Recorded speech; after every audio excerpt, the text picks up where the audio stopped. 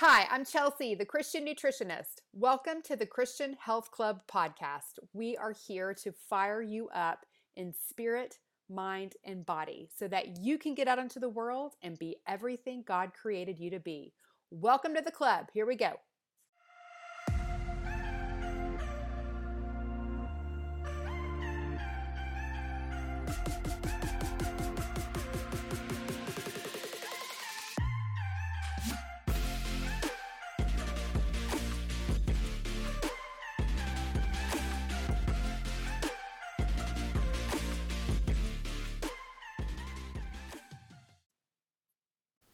Hello, my friends. Welcome back to the club. How are you today?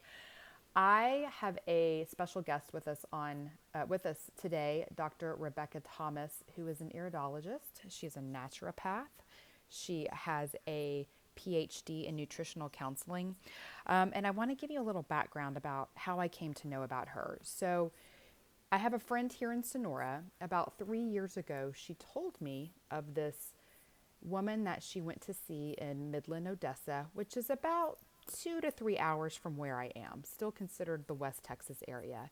And that she was a naturopath and that she used iridology as part of her practice. I had never heard of this. And so my friend was explaining how she would look into your eyes and then essentially get a kind of a health assessment looking at your eyeballs. And I was like, what? I have never heard of this. Of course, my holistic loving heart was immediately fascinated and I wanted to know more. And so it took me a while. I put that on my radar when I first heard about it. And then as I do many things, and then just here recently, my friends mentioned her again. And, Dr. Rebecca had found something in my friend that was missed by conventional doctors. And so she was very near and dear to my friend's heart, my friend Wheelis. And so we were talking about it again recently. And I thought, you know what? I have just got to make an appointment, like take the day, make an appointment, drive to Midland, and I'm going to do this. And so that's what I did in November. I made an appointment with Dr. Rebecca, went to see her. Incredibly fascinating. We're going to talk all about it today, but she could tell by looking into my eyes, taking pictures of my eyes and then assessing what she saw there. She could tell that I used to be very constipated. I've shared that a lot here, but she could tell that. She could tell I had overcome it. She could tell I had overcome leaky gut. She found that I had a stagnant lymphatic system. She said my lungs look good and strong.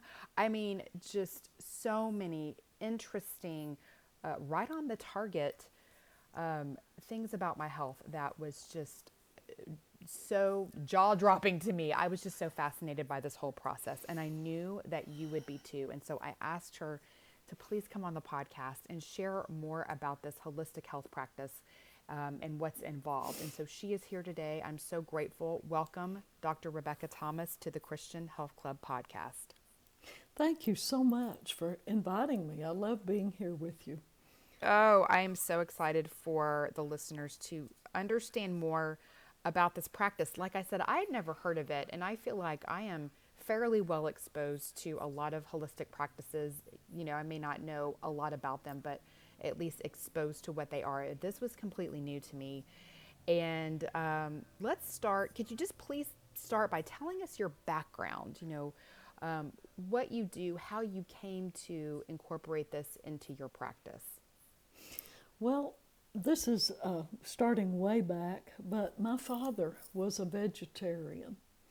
And I never heard that word growing up, but I knew that he ate differently. And as a result, we all in the family ate differently.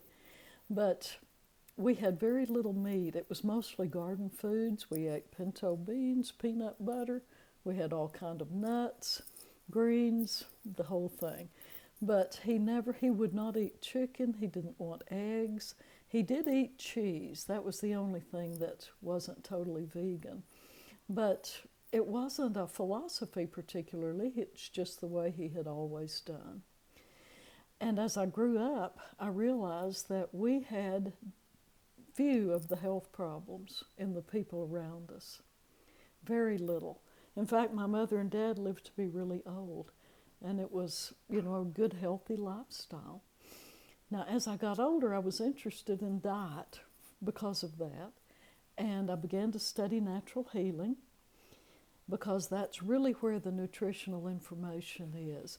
There is a huge wealth of information on nutrition in the medical world, but they really don't access it and use it very much. It's an unusual doctor that does.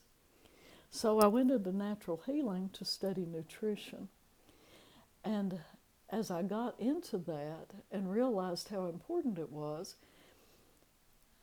I went into a naturopathic degree to be a naturopath, and one of the segments was iridology. And I really didn't think I would be interested in it because I was much more interested in nutrition. But I had to do this course to graduate. So at the end, I thought, well, this is the last one. I'll, have my degree after this. Well, when I got into iridology, it was so amazing because it answered all of the questions I had had about how to work with an individual. If you sit down in front of someone and listen to their problems, you can go by what they're telling you. But if you had some genetic information, and if you could see how each of the body systems related to the others, whether it was supportive or if it was holding them back, if you could see the old injuries, the old tendencies, the way the diet had affected them years ago, it would give you a complete picture. And with iridology, you've got that. It can show you all the underlying causes for the problems they've had, and also what runs in the family. Not that they will necessarily have that, but the possibilities are there that they tend to one thing or another. And by looking at all of these factors with iridology, you can see a characteristic for that person. The blood tests and all the tests that the medical world does is wonderful. They're all wonderful. But they're not specific enough in many cases. They don't have the fine detail that you need. If you fall into a normal range, you're considered normal. But for many people, it's not normal. They don't feel well, and they still fall into a normal range. But with iridology, it's all about that person. You don't have to take into account the rest of the world. You see that person's individual physical makeup, plus you also see how the emotions are affecting their health, how the spiritual side of them may be affecting their health. And it's an incredible study. It is so fascinating. So you told me a little bit of the history. I mean, my first thought is, who in the world is the first person that made this correlation? Because we'll get into this more, but as you're looking and you're studying the eye, you're looking at the different lines and being able to tell from that. I'm like, who is the first person that figured out this line, correlates to the gallbladder? It is just so, how does that even happen? But can you give us a little history of the iridology? Yes, now iridology and sclerology, which is the study of the white of the eyes, we have indications that they have been known and used somewhat for about 4,000 years. The Chinese, the people in India, all over the world. But it's really only been studied in a real definite way in about the last 150 years. Iridology has a chart that shows the right eye and the left eye, and each side is broken down into little pie-shaped wedges, little pie slices. It took 150 years to find that the brain, which runs the body, it's the computer that runs the body, the brain records information in a specific place in the iris relating to that part of the body. And little by little, over 150 years, they'd find someone who was ill with, say, gallbladder problems. It always showed about 8 o'clock, if you're looking at the chart, on the right eye. It always showed there. So they made a mark. Okay, there's the gallbladder. And then they would discover from that there was a pancreas close to that. There was the liver close to that. But it was trial and error. Little by little, they discovered this. And now iridology is well accepted and it's taught in the medical schools of most of the world. The European countries, Korea, the Korean medical doctors use iridology. The Russian medical doctors use iridology. It's really not a fringe type of thing like we think of it in the United States, because it is outside of the medical world.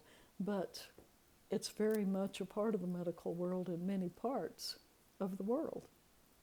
Mm-hmm.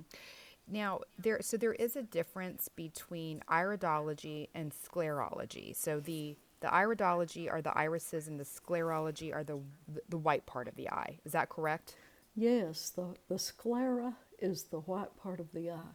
And this study actually had been going on in the American Indians for we don't know how long, but a man named Dr. Wheelwright was in the 70s, was in Ohio near the Nez Perce and the Blackfoot Indians.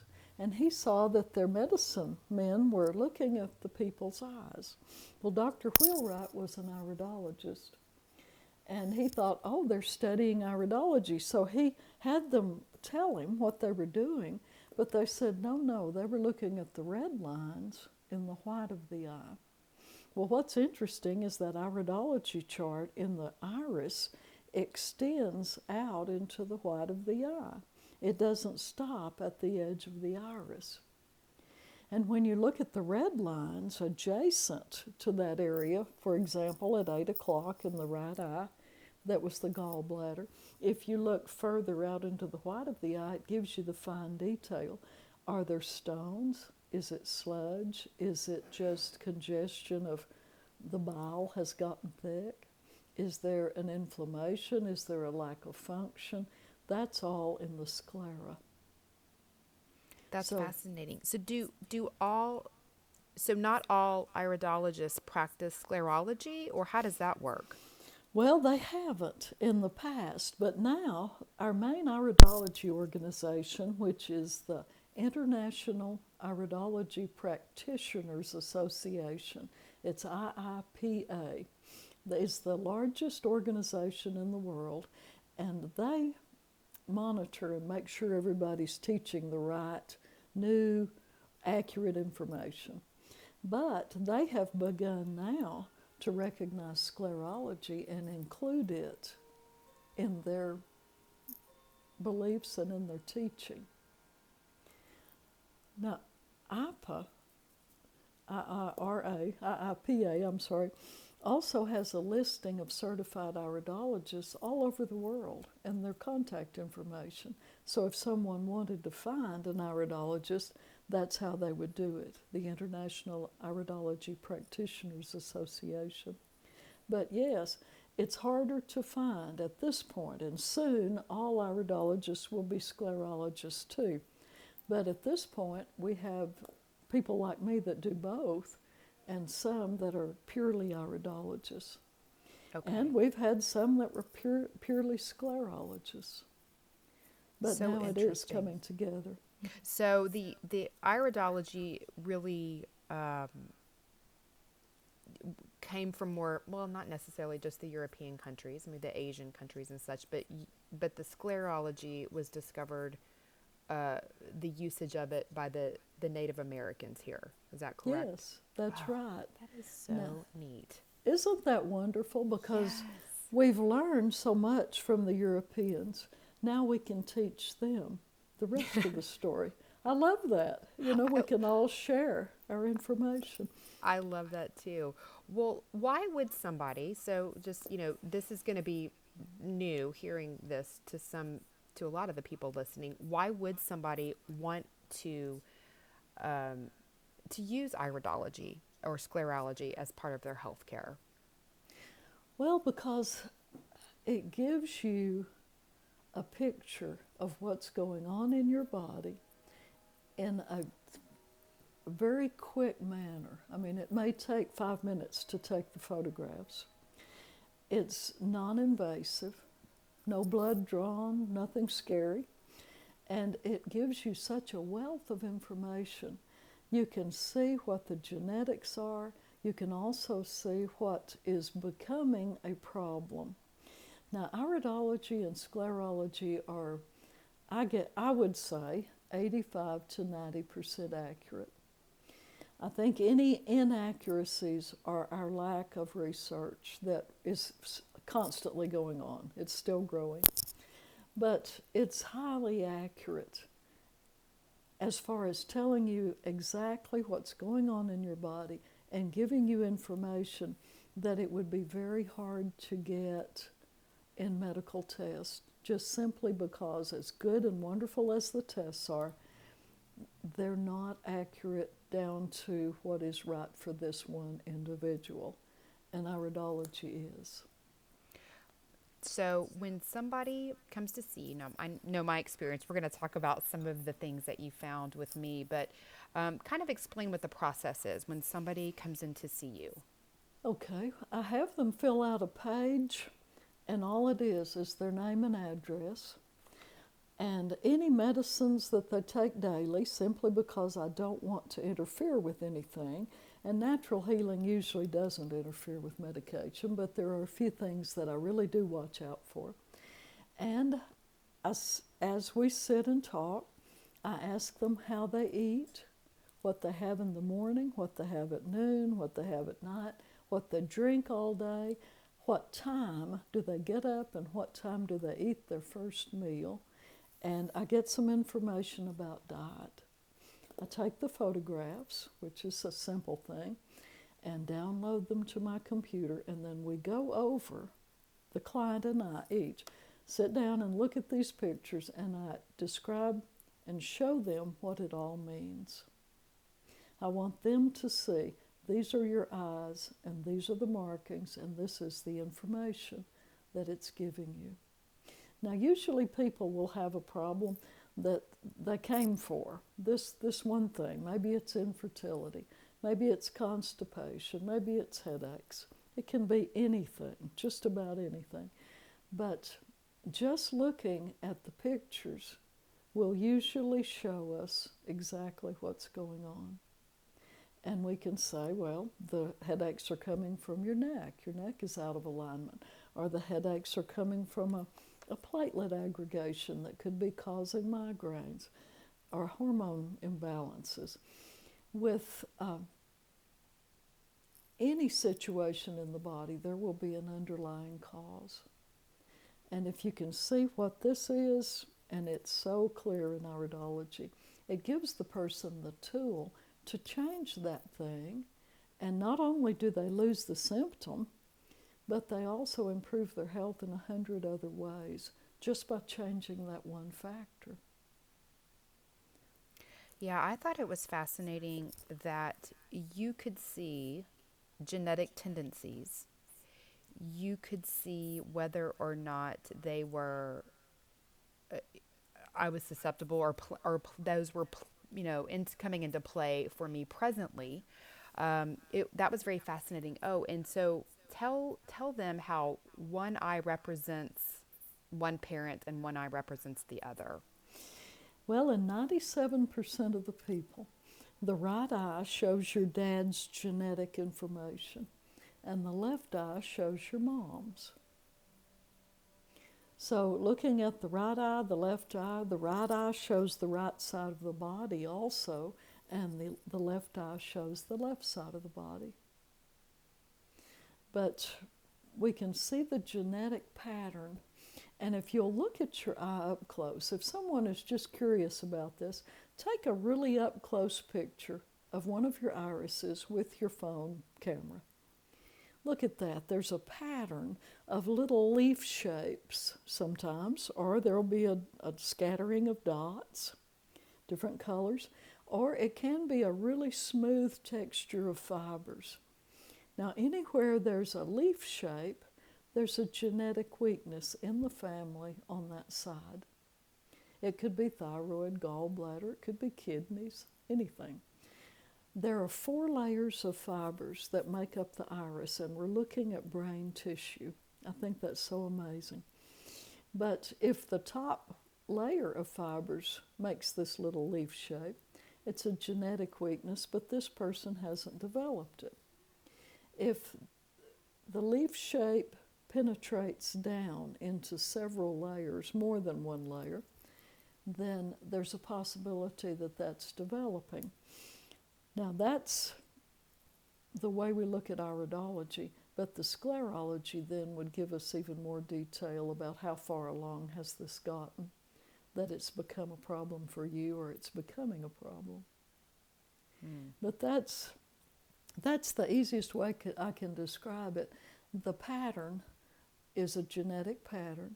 If you have an iridology chart, and they're all over the internet, you can see what exactly is weak just with that one picture of your eyes.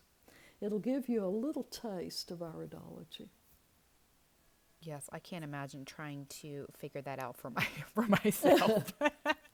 No, Leave don't this try to to the figure it out. leave it to the professionals, people.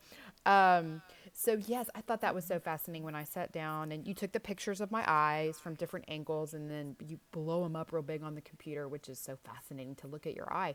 I mean, first of all, I always thought my eyes were hazel, and that's, I always called them hazel. Actually, I always called them the color of rotten guacamole. But Oh, no, I no. never liked my eye color. But then when you look, you said, "Oh no, you have blue eyes. Your eyes are blue," and they would, sometimes I notice. Sometimes they're more green. Sometimes they're more blue.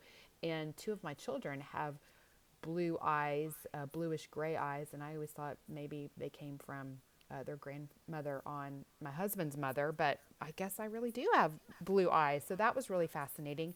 And I remember that you looked and you told me that we're looking at, the brain through these brain fibers, which is incredible.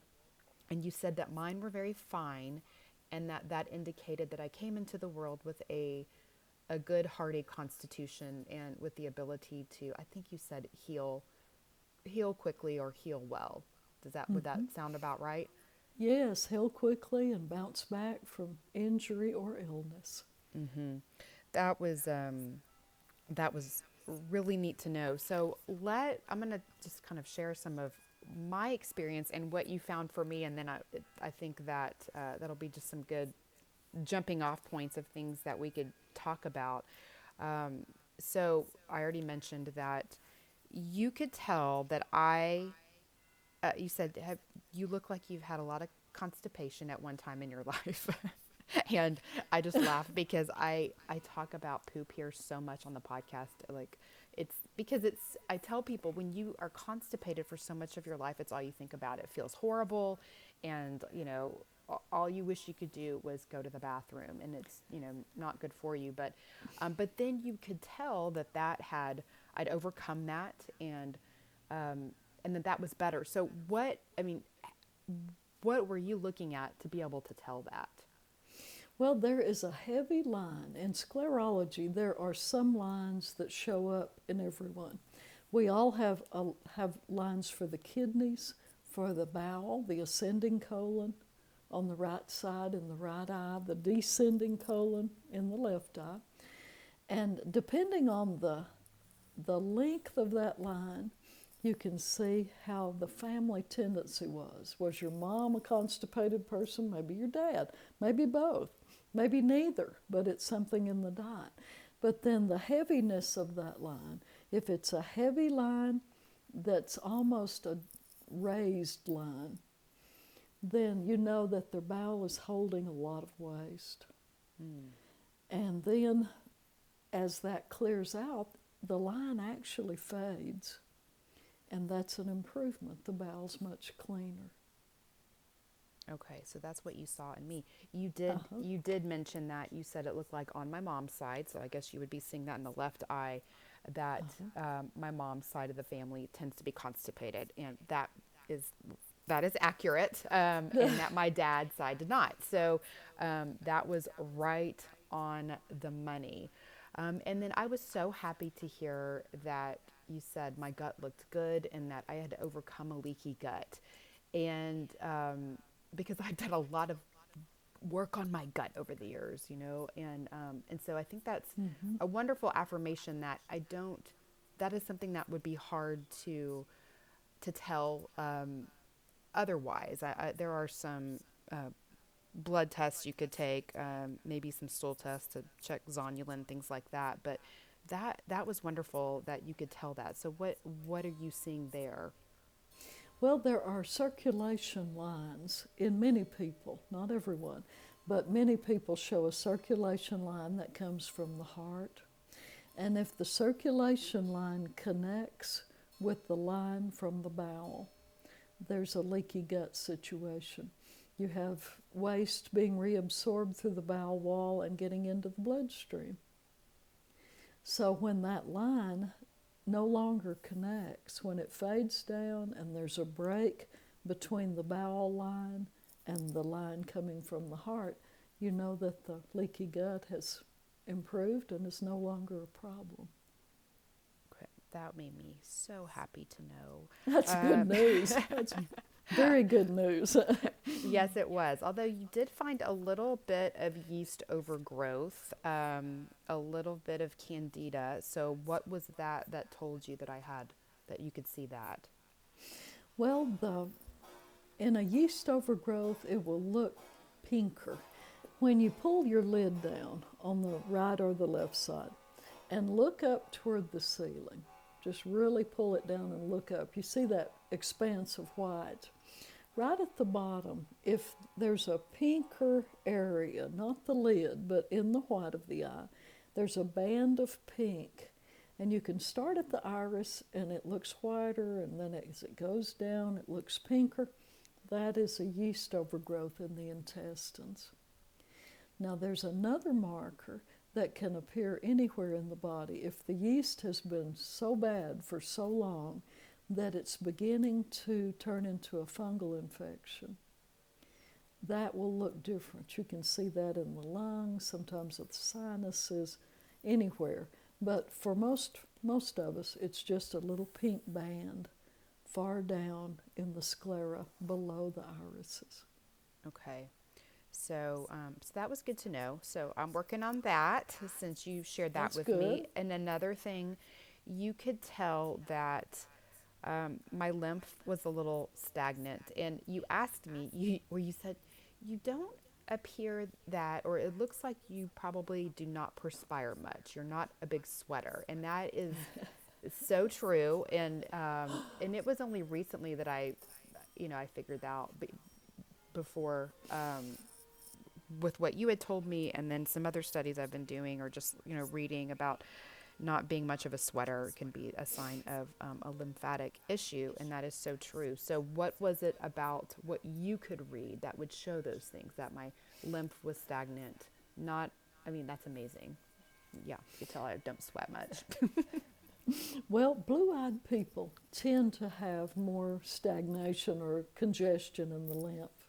But you had a darker line on the outside edge of the iris, which shows that the skin does not eliminate waste easily.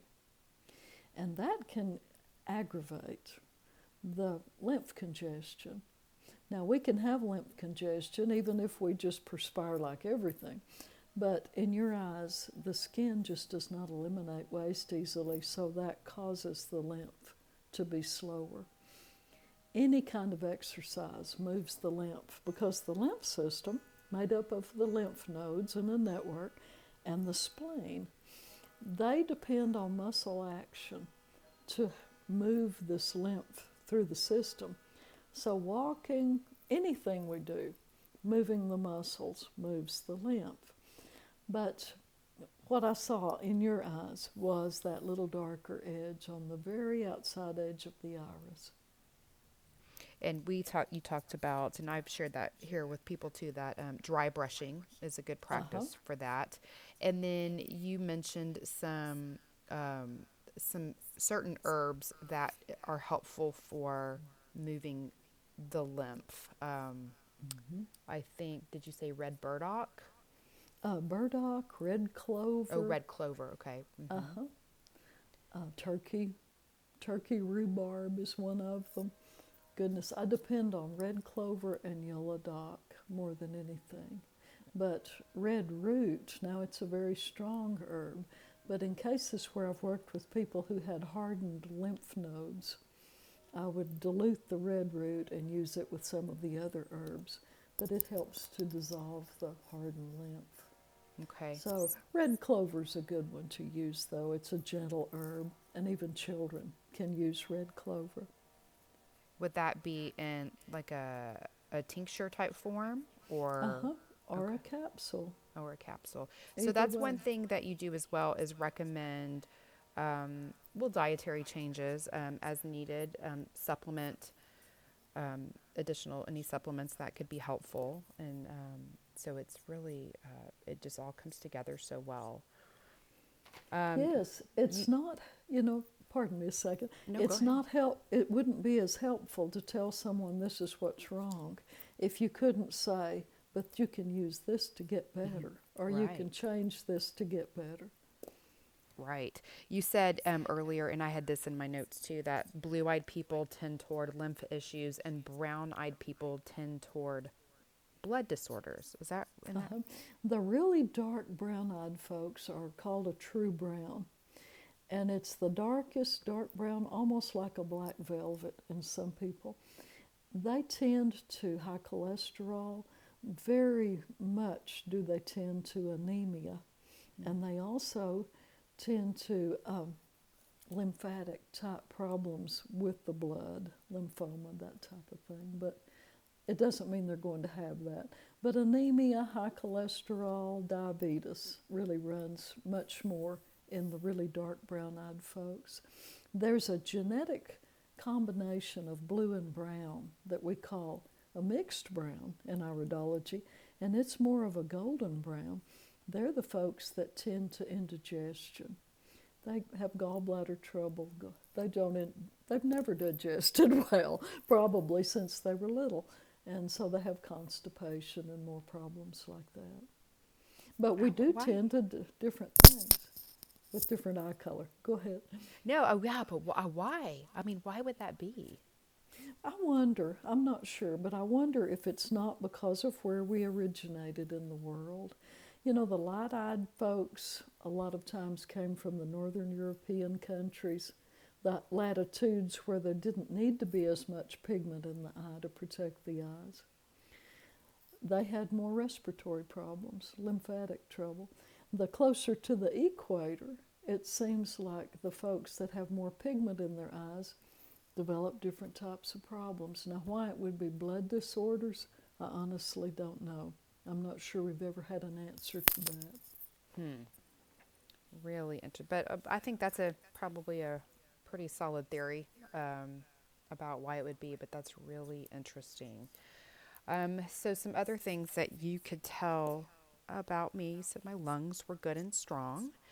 You didn't see any breast problems, which was wonderful to hear. Thank goodness. You could detect tension in my shoulder. In fact, that came up several times, about 2 or 3 times, which is Uh-huh. so right on the money. I hold a lot of tension, especially in my left shoulder, which you also were able to note. But I mean, again, how do how do you see that? How do you see that?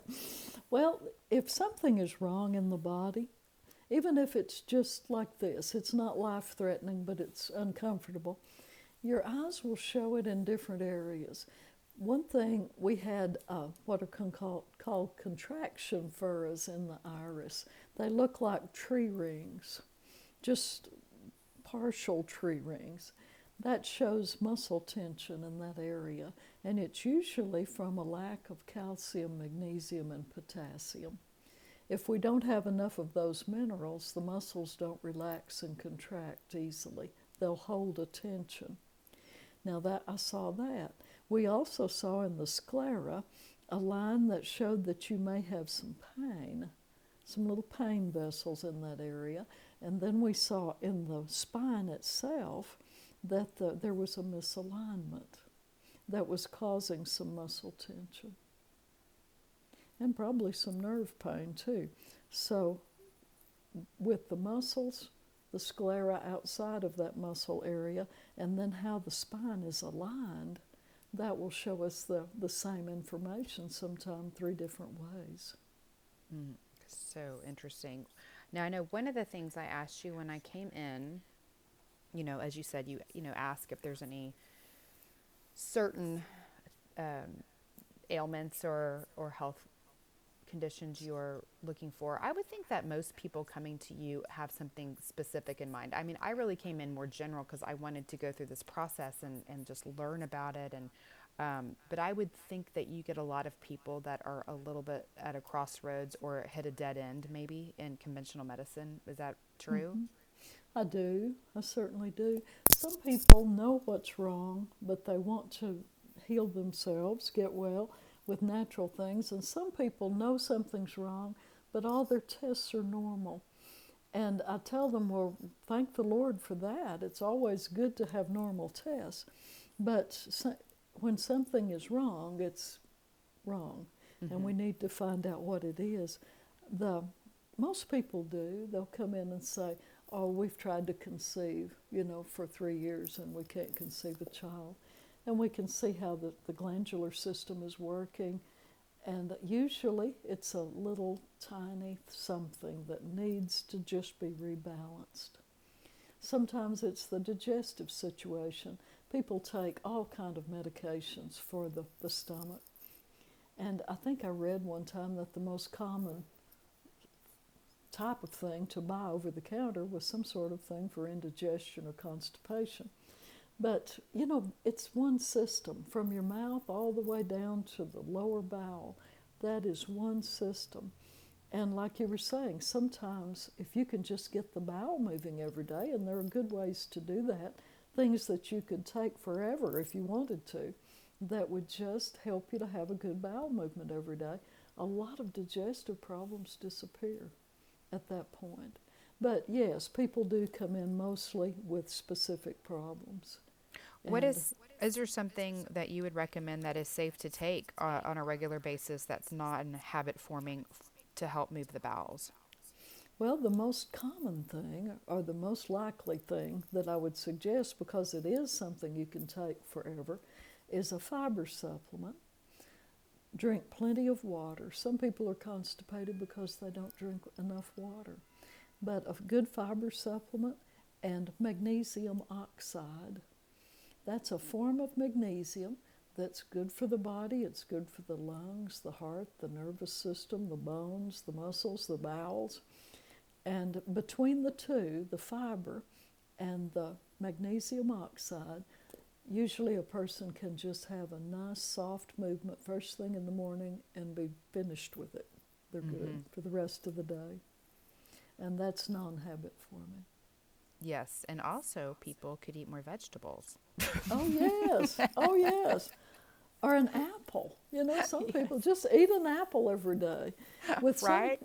yes. With some people, too, it's a probiotic that they need so desperately. The friendly bacteria in the bowel is missing, and that disrupts the digestion. Mm-hmm. But one of the things, so you asked me if I had anything, and something that I have not every time, but I will sometimes get a hormonal headache as my cycle approaches, and it comes on. It doesn't happen every time, so that's kind of strange. But Uh-huh. sometimes I will get a 3 day, and it is a 3 day every time that I do have it, solid headache that it kind of feels like a sinus headache. And so one thing that you recommended for me is feverfew. Uh-huh. And then you kind of explained the mechanism behind that, which I thought was really interesting. Will you share that? Yes, feverfew was actually named in about the 1400s. It was used for immunity, as you can see, fewer fevers, feverfew. But what it does is it keeps the platelets of the blood from sticking together. And in people who develop headaches from different reasons, but especially migraines, they usually have something called platelet aggregation. And this is not a blood clot, it's not that. But the platelets are some of the white cells that are involved in inflammation and immunity, very important in the body. But they should go through the blood free of one another, like birds or fish, together but not touching. If they hook together like little train cars and pass through the veins of the brain detects that and dumps serotonin real quickly. Now, serotonin is that feel-good brain chemical we all want more of, but this time it doesn't feel good because the blood vessels in the brain respond to that by dilating. And in some people, that's the light anomaly they'll have before a migraine or a blind spot, odd feelings. Soon after that, the migraine starts. Now, there are always other factors. There may be allergies, hormone imbalance, stress, maybe the neck's out of alignment. Other things can contribute. But if you can stop the platelets from sticking together, it stops the headache. And this is what feverfew does. It's an amazing little herb. It works on all sorts of headaches, but it especially works on the really bad ones. That is so good to know. Because I know, for most people, when you're just feeling so bad and I know people that really want to try to approach health in a holistic way, but when you're in pain and you want to grab the ibuprofen, Well, I understand. I do. And I tell people, if you have these headaches very often, just take 2 feverfew capsules every morning when you brush your teeth. Just put it by your toothbrush so you won't forget it. Now, you can't take it when you're pregnant, and I never have determined why that is the case. But most people, 2 feverfew a day can stop those headaches from ever forming. So it's not a matter of, oh gosh, I've got to deal with this horrendous pain, because at that point you really do. It's horrendous.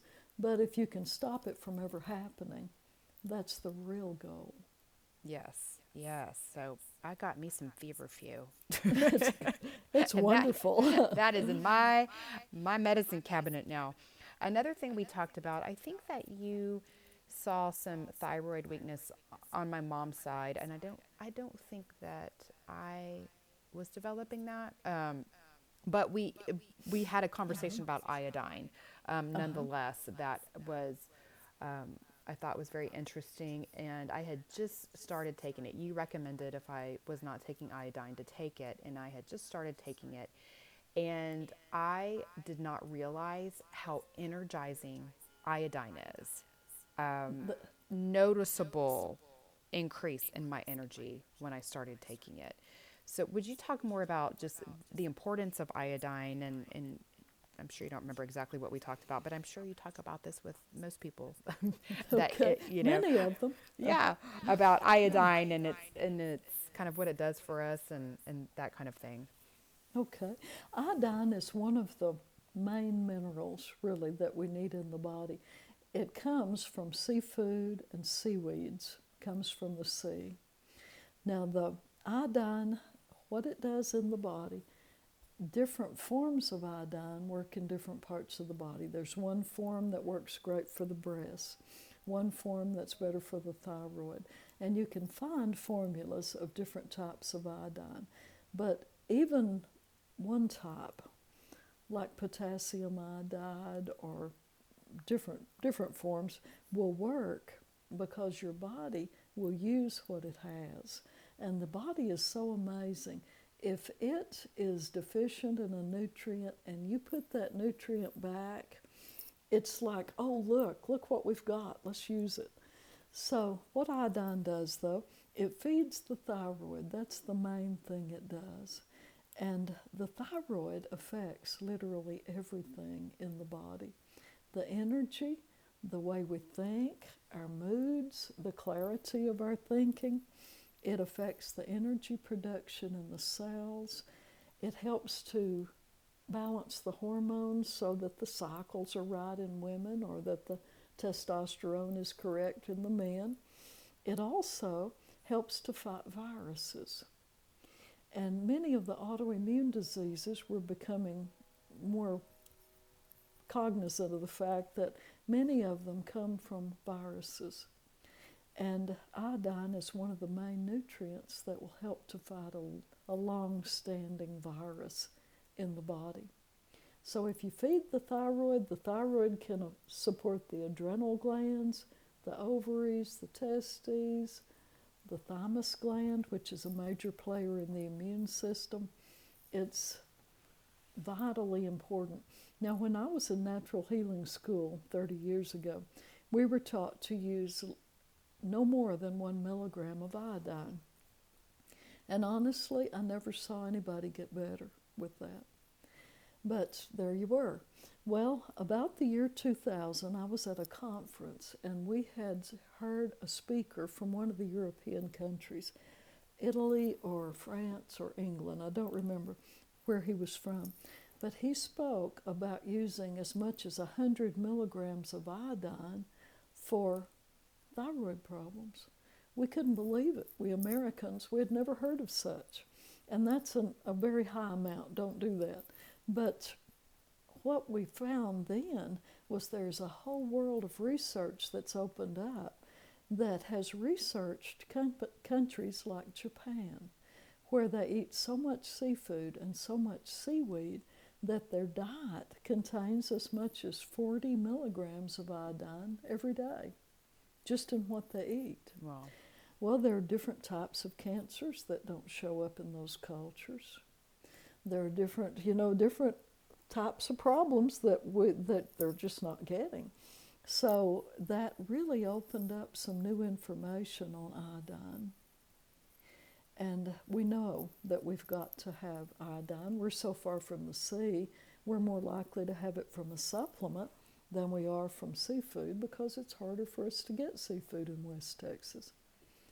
Unless you just make a big effort and find a good store. I mean, a good store that has it.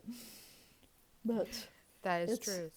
It is essential to the body and to the hormone balance, to the energy, and to the immunity. You know, one thing I think about is, this is kind of a sidebar, but when I think of these things our body needs, okay, like iodine, and we know that it is, a high amount of it is found in, say, seafood. You know, but I'm always wondering, okay, if God made our bodies to need this, and obviously some people are going to live in the middle of West Texas. You know, some of us are kind of landlocked, and so we're not going to get as much. You know, I feel like He puts things that we need, no matter where we're going to live. It's going to be provided in nature somehow, and that we should be able to get enough. But sometimes there's this. I don't know. Do you ever think about that? Yes, I do. I really do. And do you know that? This is not a dietary supplement, but I know you've all picked up pecans. Mm-hmm. And sometimes it would have a green hull. Even if the pecan had fallen, the hull would be still a little bit wet, and it would stain the ends of your fingers. That's a type of iodine. Oh, really? Black walnut hulls. Now, sometimes you see black walnut trees in West Texas, but they are high in iodine, just the hull part that holds the nut as it grows. That's one of the herbs that we use, black walnut hulls, to kill parasites. Very interesting. So there are foods that are iodine rich, but they're not things that would be likely to eat. Mm-hmm. So I'm not sure what the answer is in West Texas Yeah. as far as what it would be. That would be something. Right. That would be a dietary thing. Yeah. God, where's our iodine in West Texas? That's it. That's it. You have to wonder. Yeah, but I do, I feel like that there's a lot of things we don't know about that kind of thing, but I do believe that whatever the needs of our body are, God's going to account for that and account for our environments and the places we're going to live, and that there has to be something in nature available. We may not realize it. We may not realize the synergistic way certain things work together that provide that need, but I do feel that way. I feel like He's not going to, make our bodies need iodine and then be like, well, too bad for you. You live in West Texas, I do not believe that. So His provision is much greater than that. right, right, and I do Definitely. think, I know that is it the is it bromide that blocks the uptake of iodine. There's things in our diet now, more in, of the Uh-huh. processed nature and chemicals and things that block the uptake of iodine, and so it's like there's a greater need for it too because of the way our bodies are not able to assimilate it well because of if you're eating the standard American diet, you're not going to be getting enough intake, but your body is also not going to be able to use it. So I think there's that going on too, is that we're not helping ourselves utilize what we may be getting. But another thing, with iodine, I know that I have been highly cautioned when suggesting iodine for people, especially somebody that might have an autoimmune thyroid condition, because it can be problematic. But it feels like iodine is what the person would need. But what is your take on that? Well, we always want to be cautious, but I haven't found it to be a problem thus far. I would use a tiny amount of iodine. A kelp capsule, just the chopped up kelp in a capsule, would provide about 150 micrograms of iodine, which is, goodness, 15% of a milligram. So that's a small amount of iodine. Mm-hmm. But I know that without iodine, the thyroid will not function correctly. It will produce nodules. The thyroid can be overactive from an iodine deficiency. It can be underactive from an iodine deficiency. And I'm not telling your listeners to go out and take a bunch of iodine, Right. but they need to speak to someone, because without that iodine, I haven't seen the thyroid get really balanced and better. Mm-hmm. Yeah. Now, Go ahead. go ahead. I was just going to say, autoimmune diseases are another thing. Go ahead and finish your thought, and then I'd like to say something about No, no, autoimmune. I wasn't. No, I don't, it was nothing. Please go on. Okay. I do not believe the Lord ever created our body so that it would attack itself. And I know that is the thought in the medical world right now, that some part of the body attacks itself. I don't believe that ever happens. What is happening, in my estimation, is that there's usually a virus, and the immune system is attacking that virus. It's not that the body's attacking itself. The immune system in the body is attacking that virus in that tissue. And by fighting the virus, and we have many things in natural healing that fight viruses. And it aggravates me to turn on the news and they say, we have nothing that fights viruses. Hello? Which side of the fence are you on? Not There true. are a lot of herbs and nutrients fight viruses. So once you fight that virus and help the body fight the virus, the body stops attacking that part of the body. Or that's what they think. I just don't believe it. I don't believe the body's created to attack itself. I agree with you. And one thing I always say is that your body is always on your side. That the way Yes, that we're designed, definitely. and it's got that inherent knowledge of healing. That's how God put that inside of us. Our body knows how to heal when it's given what it needs to do so. Yes, And so I agree with you. I think that will come out more over the years. But I I think, do. yeah, that idea that viruses can kind of burrow into tissues and lie dormant and then be Yes. reawakened and correct. I mean, that's kind of Yes, how they work. definitely. They do. And if any kind of stress, if you're worried about anything, it's going to lower your immunity. The virus may kick in. And on a, you know, aggravating but not deadly scale, mouth sores, herpes simplex, which is the fever blisters people get. You know, they get too tired, that comes on again. If they get too stressed, that comes on again. If their body's fighting a cold, maybe, they'll have an outbreak. So it's the same sort of thing, but it's a different type of virus that can, like you say, burrow into different tissues. Mm-hmm. And and the body tries to attack that virus. Mm-hmm. Yes. Oh my gosh. So interesting. But, back to the iodine. It did, when I added that to my most recent supplement Uh-huh. regimen, it is like bling, like my brain woke up.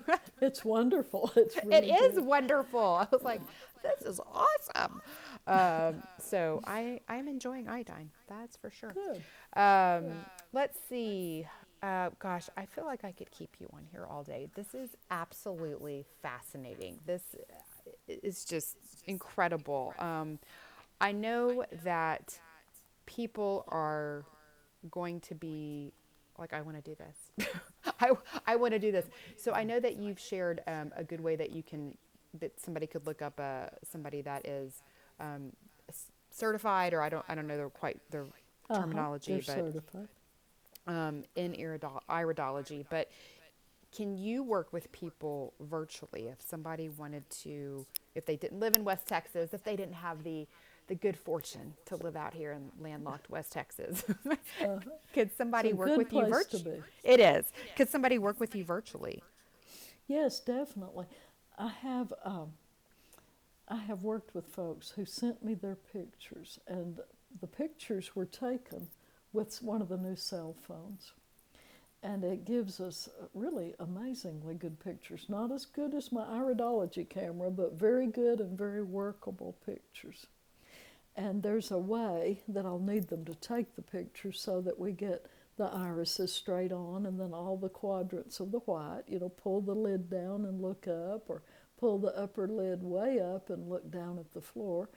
And just if we can get all of those areas of the white and the irises, I can work with that. We can do a phone consultation, and I'd love to do that. That would give us a little more latitude as far as the distances that are between us. Yes. So how would somebody go about finding you or contacting you to do that?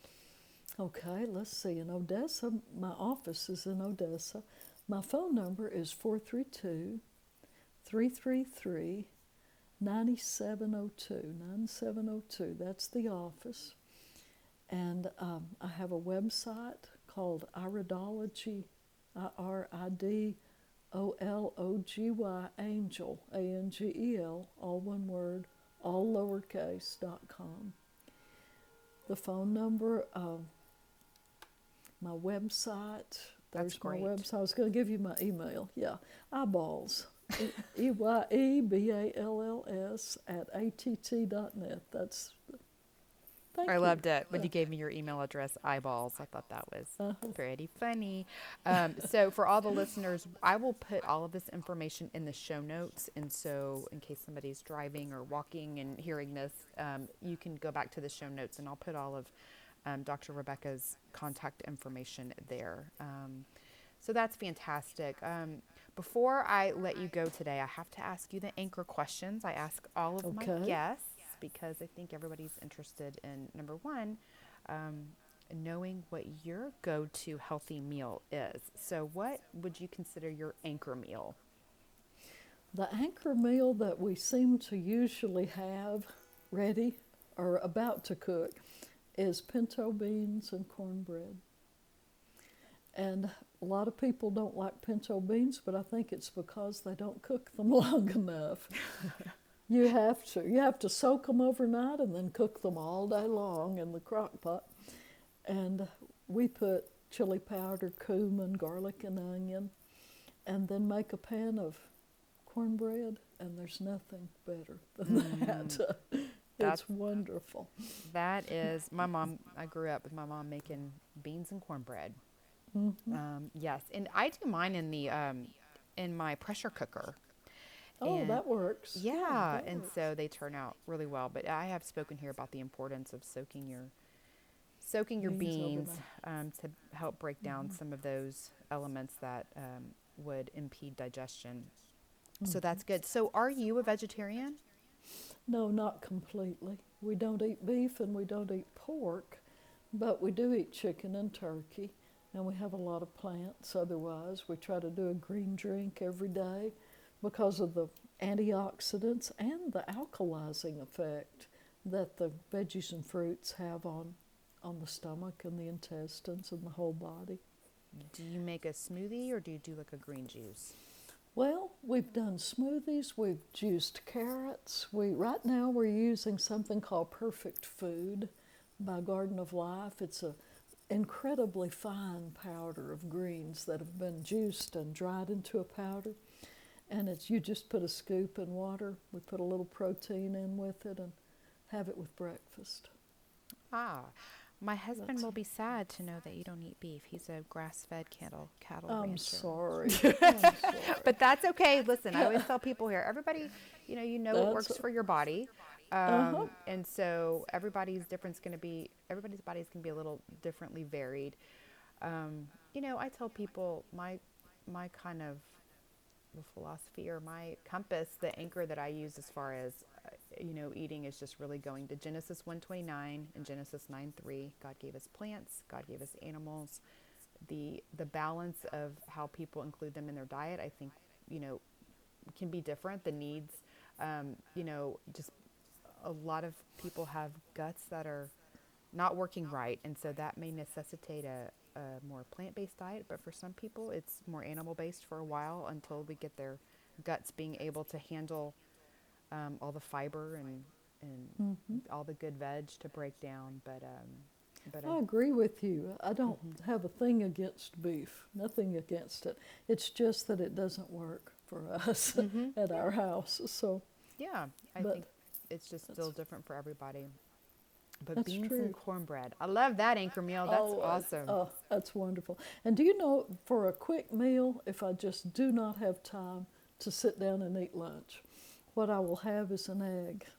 You can scramble an egg in 2 minutes flat, or even I do it over hard. I don't like the runny eggs. But an egg will hold me all afternoon. I can feel just perfectly fine on just one egg. And I think it's because the protein and the fat is so perfectly balanced Yes. in an egg. Eggs are absolutely a go-to for me. I eat them often. We have chickens, and I Oh, just you do? yes, Wonderful. love getting So those fresh healthy, eggs. healthy eggs. Yes, yes, and you can tell, Good. the yolk is so much more orange and Oh, so they rich. smell good. They I even th- smell different. They're yes, so good. they're so good. Okay, and finally, what is your anchor verse? Just a Bible verse that is kind of your life verse, or one that you are leaning into particularly, a little bit more at this time. Either way. Well, right at this time, Romans 8:28, all things work together for good for those who love the Lord. And I saw this particular translation. It said, God promises to make something good out of the storms that bring devastation to our lives. We hold on to that through our whole life. Even as children, we have hard times and things that happen, and we think, how can this ever turn into a blessing? But I look back, and this is one of the neat things about being this age, is that I look back and see how God took care of me and took care of things over and over and over. And He continues to. Yes, he does. That is comforting, and especially during these times we're in. They're a little Yes, tumultuous. It's been a tumultuous year, but it's been hard. mm-hmm, Mm. but the Lord is in charge, and He can see all those things that we cannot, and we just have to trust and have faith in that He will work things out um, to His will and Yes, to to His His will. to His glory. Thank you for sharing that. I appreciate Well, that. thank you. And thank you for being here. Mm. This has just been a wonderful fascinating, interesting. I think I've used those words at least 20 times during this Well, I am conversation. honored to be here. Thank you so much for asking me. Yes, I've enjoyed it. I loved it. It's I hope that everybody else has enjoyed it. I think they will. And again, I will put all of Dr. Rebecca's information in the show notes, and please let us know if you have any questions. And as always, I thank you all for listening. Have a healthy and blessed week, and I will talk to you soon.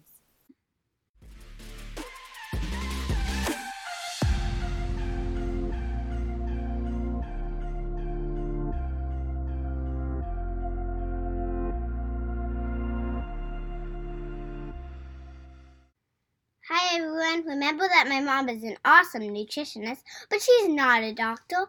The information in this podcast is not intended to diagnose, treat, cure, or prevent disease. Always talk to your doctor before making changes to your nutrition or exercise program. Thanks for listening. Have a healthy and blessed week.